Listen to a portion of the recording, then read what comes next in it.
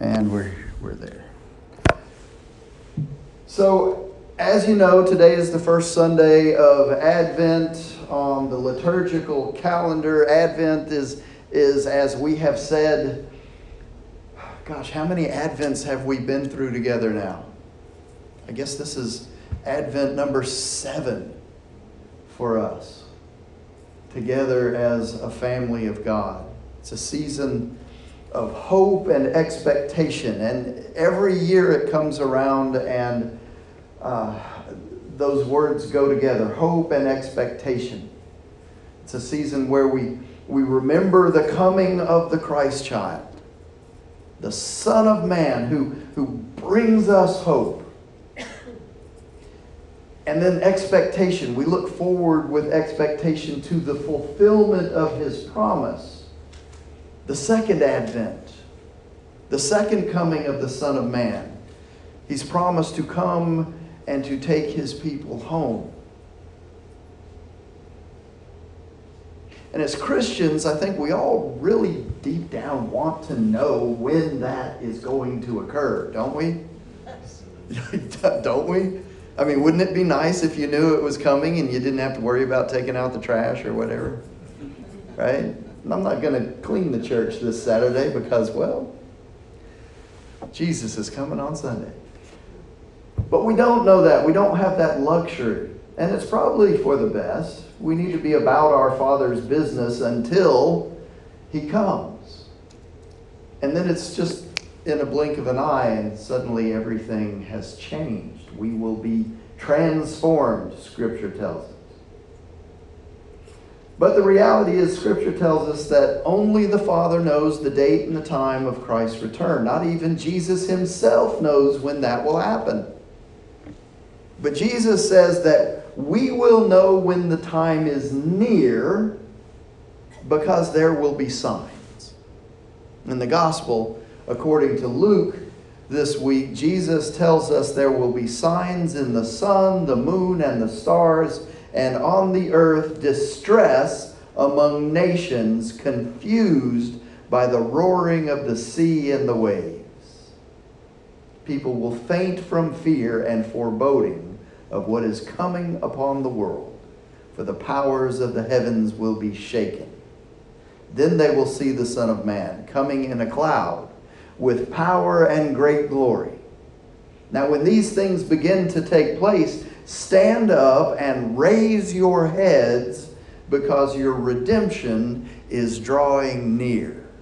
See, for Christians, it's not a time to fear. It's a time to stand up. The Message says it like this. It says, it will seem like all hell has broken loose.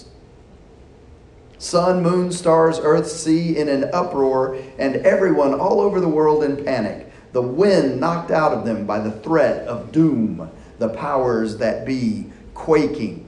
And then they'll see the Son of Man welcomed in a grand style, a glorious welcome. When all this starts to happen, up on your feet, stand with your heads high, help is on the way. Isn't that a great image? While the rest of the world is running around with their heads cut off in fear, we're standing up and celebrating the coming of the Son of Man. And so when we see the events that are unfolding across the world these days, with world powers clashing in wars, and the rumors of wars are raging, terrorism and fear rising across the planet, we're experiencing the signs of the nearing of the second advent. Now, we can react to these signs, these world events, with fear and foreboding, our heads hung in doom and gloom, just like the unbelievers do. Or we can stand up and raise our heads. Jesus tells us, because these are the signs that He is coming soon. Our redemption, our help, our hope is on the way. And so after Jesus tells us these things in Luke, He tells a parable. as he often does, to illustrate the point. He says, look at the fig tree and all the trees. As soon as they sprout leaves, you can see for yourselves and know that summer is already near. So also, when you see these things taking place, you know that the kingdom of God is near. Truly, I tell you, this generation will not pass away until all things have taken place. Heaven and earth will pass away, but my words will not pass away. Once again, I like the language of that passage in the Message. It says it this way. It says, look at a fig tree. Just look at it. Any tree for that matter. When the leaves begin to show, one look tells you that summer is right around the corner. It's the same here. When you see these things happen, you know God's kingdom is about here. Don't brush it off. I'm not just saying this for some future generation, but for this one too. These things will happen. Sky and earth will wear out. My words won't wear out. See, don't ignore the leaves on the trees. We're really good at ignoring the signs. Out there in the world, we see all this stuff going on, and we can sweep it under the rug. We can brush it off and say, oh, it's really of no significance. Or we can take Jesus' advice and pay attention. He tells us, don't look at the events in the world and forget what I'm saying here in this passage. We need to heed these events for what they are, signs that he is coming soon. The heat is getting turned up.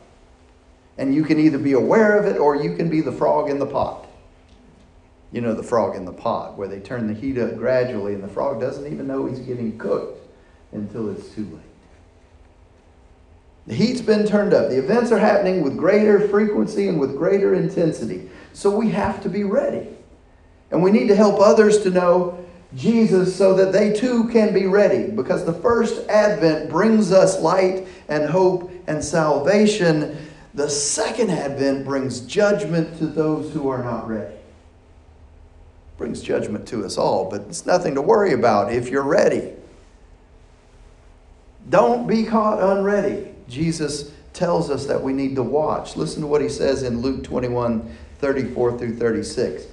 Be on guard so that your hearts are not weighed down with dissipation and drunkenness and the worries of this life.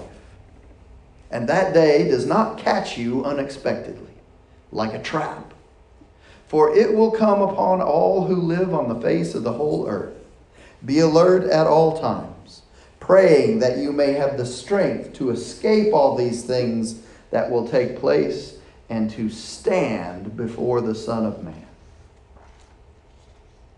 Listen to the Message. Be on your guard. Don't let the sharp edge of your expectation get dulled by parties and drinking and shopping. Boy, that's Black Friday, isn't it? Otherwise, that day is going to take you by complete surprise, spring on you suddenly like a trap, for it's going to come on everyone, everywhere, all at once. So whatever you do, don't go to sleep at the switch. Pray constantly that you will have the strength and the wits to make it through everything that's coming and end up on your feet before the Son of Man. Now, if you're one of the ready ones, you don't have any reason for that season to be one of concern. It's a season of joy. It's a season of hope. It's a season where the love of God is being poured out on us. And that brings us peace. Hope, love, joy, and peace. Advent. It's a season of expectation, and it begins with hope. We celebrate the first Advent, the coming of the Christ child. We hope for the second Advent, that second coming of Christ the King. It's time where we look for deliverance from the struggles and strife of this world and set our eyes on the light of Christ that's coming. We hope for peace, not only for peace in our surroundings, but in the world, for peace within. Now, it's been kind of my personal tradition to talk about my first realization of Advent and what it means to me.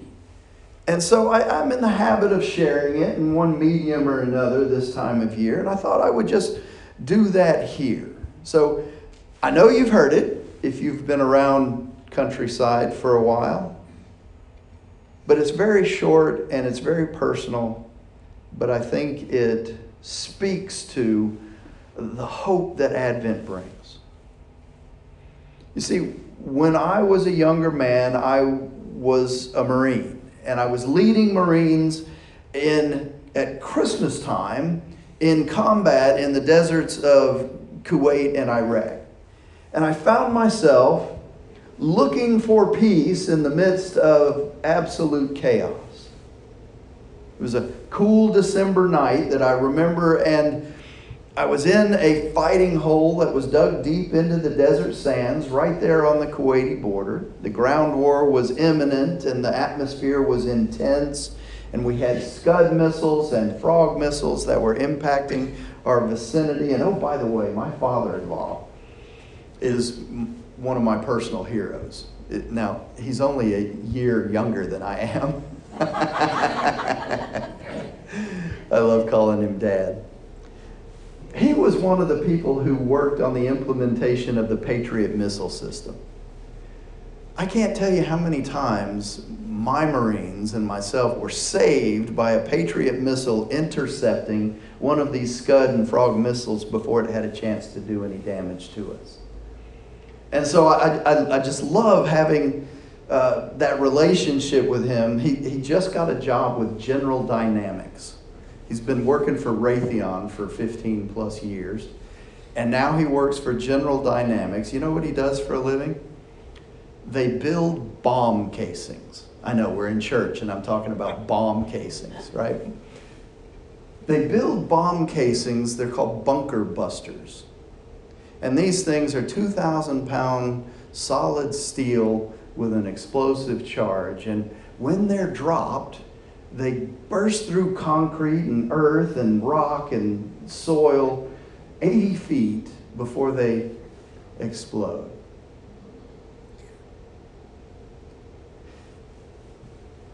Isn't it something that we live in a world where a device like that is necessary?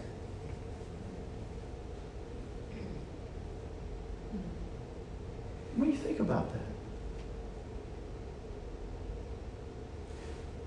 Wars and rumors of wars.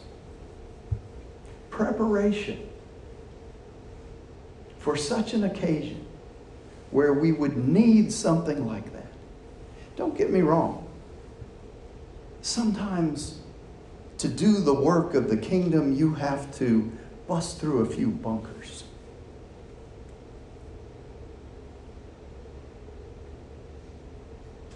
And so these Scud and Frog missiles were impacting on our vicinity, and the whoosh of the outbound Hawk and Patriot missiles were going on around us, and it was chaotic.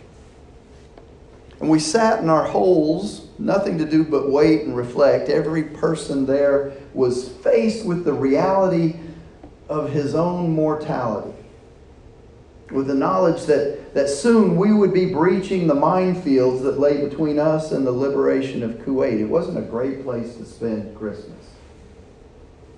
And at that time in my life, I knew about Jesus. It wasn't that I hadn't been raised in a Christian home. You see, I'd just never taken the time to claim him as my personal Savior. I also knew that I had this responsibility in front of me to lead my Marines, and that responsibility included getting them through the war with mind, body, and spirit intact. And so, although I had training, I had absolutely no experience safeguarding the spirit and the soul of people. And so there in my fighting hole with several of the Marines around me, I could see the anxiety on their faces. These are highly trained people. And not fear, but anxiety.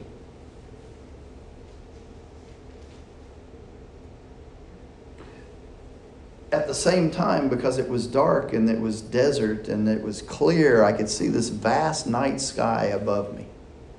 The stars were as magnificent and abundant as I had ever seen, and it brought to mind when I was a child, I remember picking up a Christmas card, and it had the Magi on their camels in the desert, and they were following this bright star that was set in a sea of blackness, and it was one of those foil cards that had this shimmering image, and it was burned into my young brain as a child for such a time as this.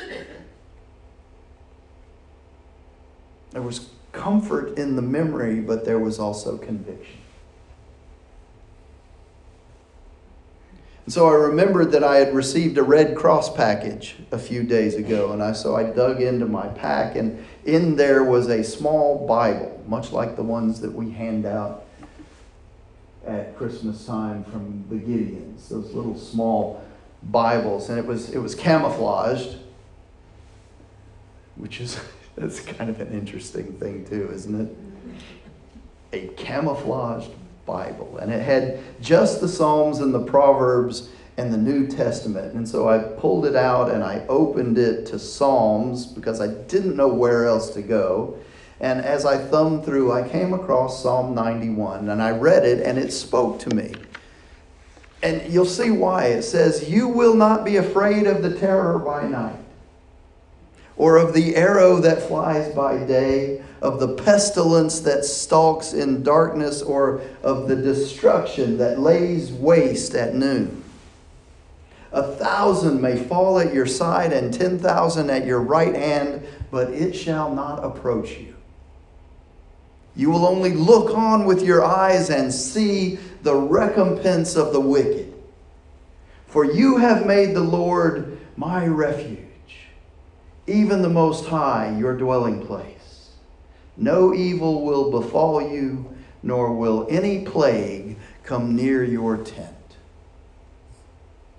See, the sense of peace that came over me after I read that was as powerful as anything that I had ever experienced. I was so overcome by the sense of it that I read the entire psalm out loud to those that were around me. And I began to hear something that really is out of place in a Marine fighting hole. I heard the sound of weeping.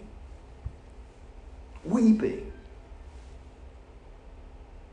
Some of them wept, some of them stared quietly up at the night sky, but all of them, to a man, felt a sense of peace, peace from within by the power of the Holy Spirit.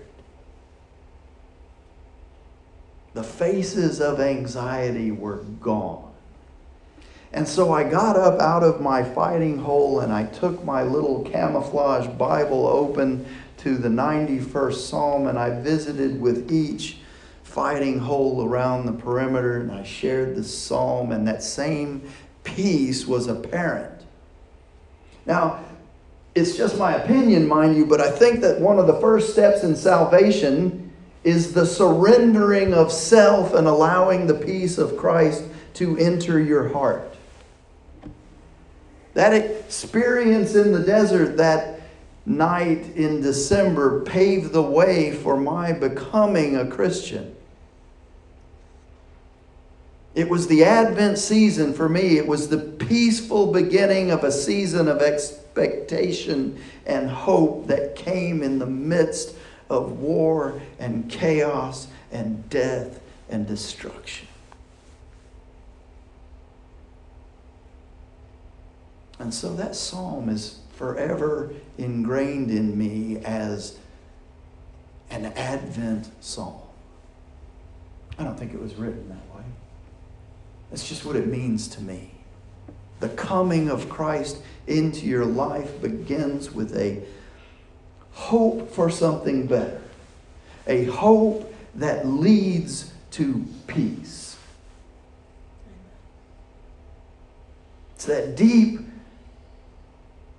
down, internal, all the way to your soul peace that only comes by grace from the Prince of Peace himself, our Lord and Savior, Jesus Christ.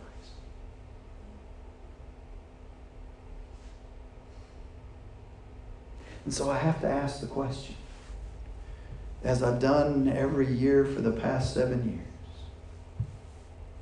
are you ready?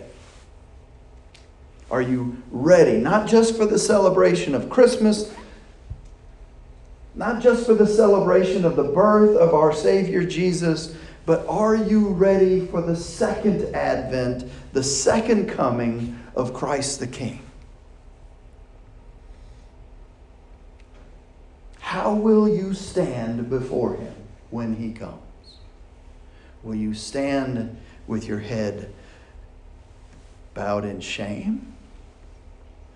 Or will you stand with your head raised in joyful celebration that hope is finally come?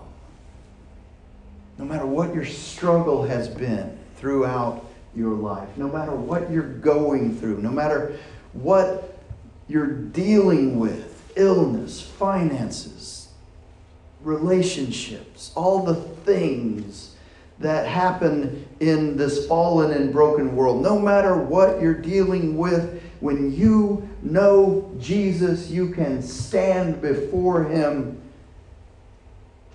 joyfully. Are you ready?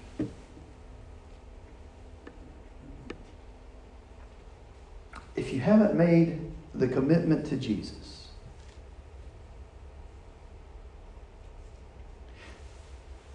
if you're watching online, I know all these folks in the sanctuary intimately.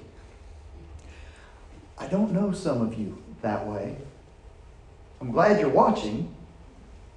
I'm glad you're listening. I'm glad you join in. I know some of you. If you have not made that invitation, that commitment to Jesus by inviting him into your heart, this is the season. This is your season to do just that. See, if you need to think about where you are, whether you're ready for a relationship with the living Christ, then think about it, but don't tarry. Because the signs are here. They're happening all around us. Just turn on the TV. You'll see them. Just go into any city street across this country.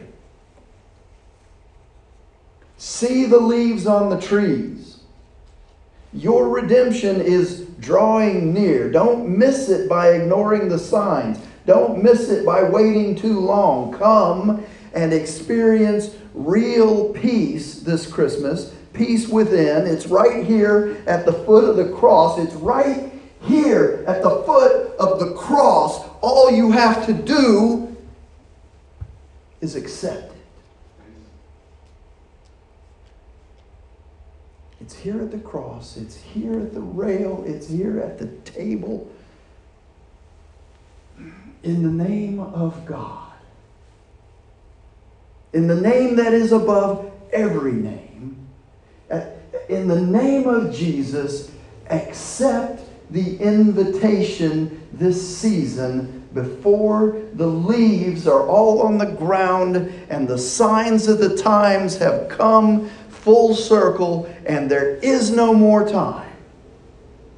Because when the clouds part and the Son of Man shows up, it's too late. It's too late. Don't wait. In the name of the Father, the Son, and the Holy Spirit. Amen. Amen.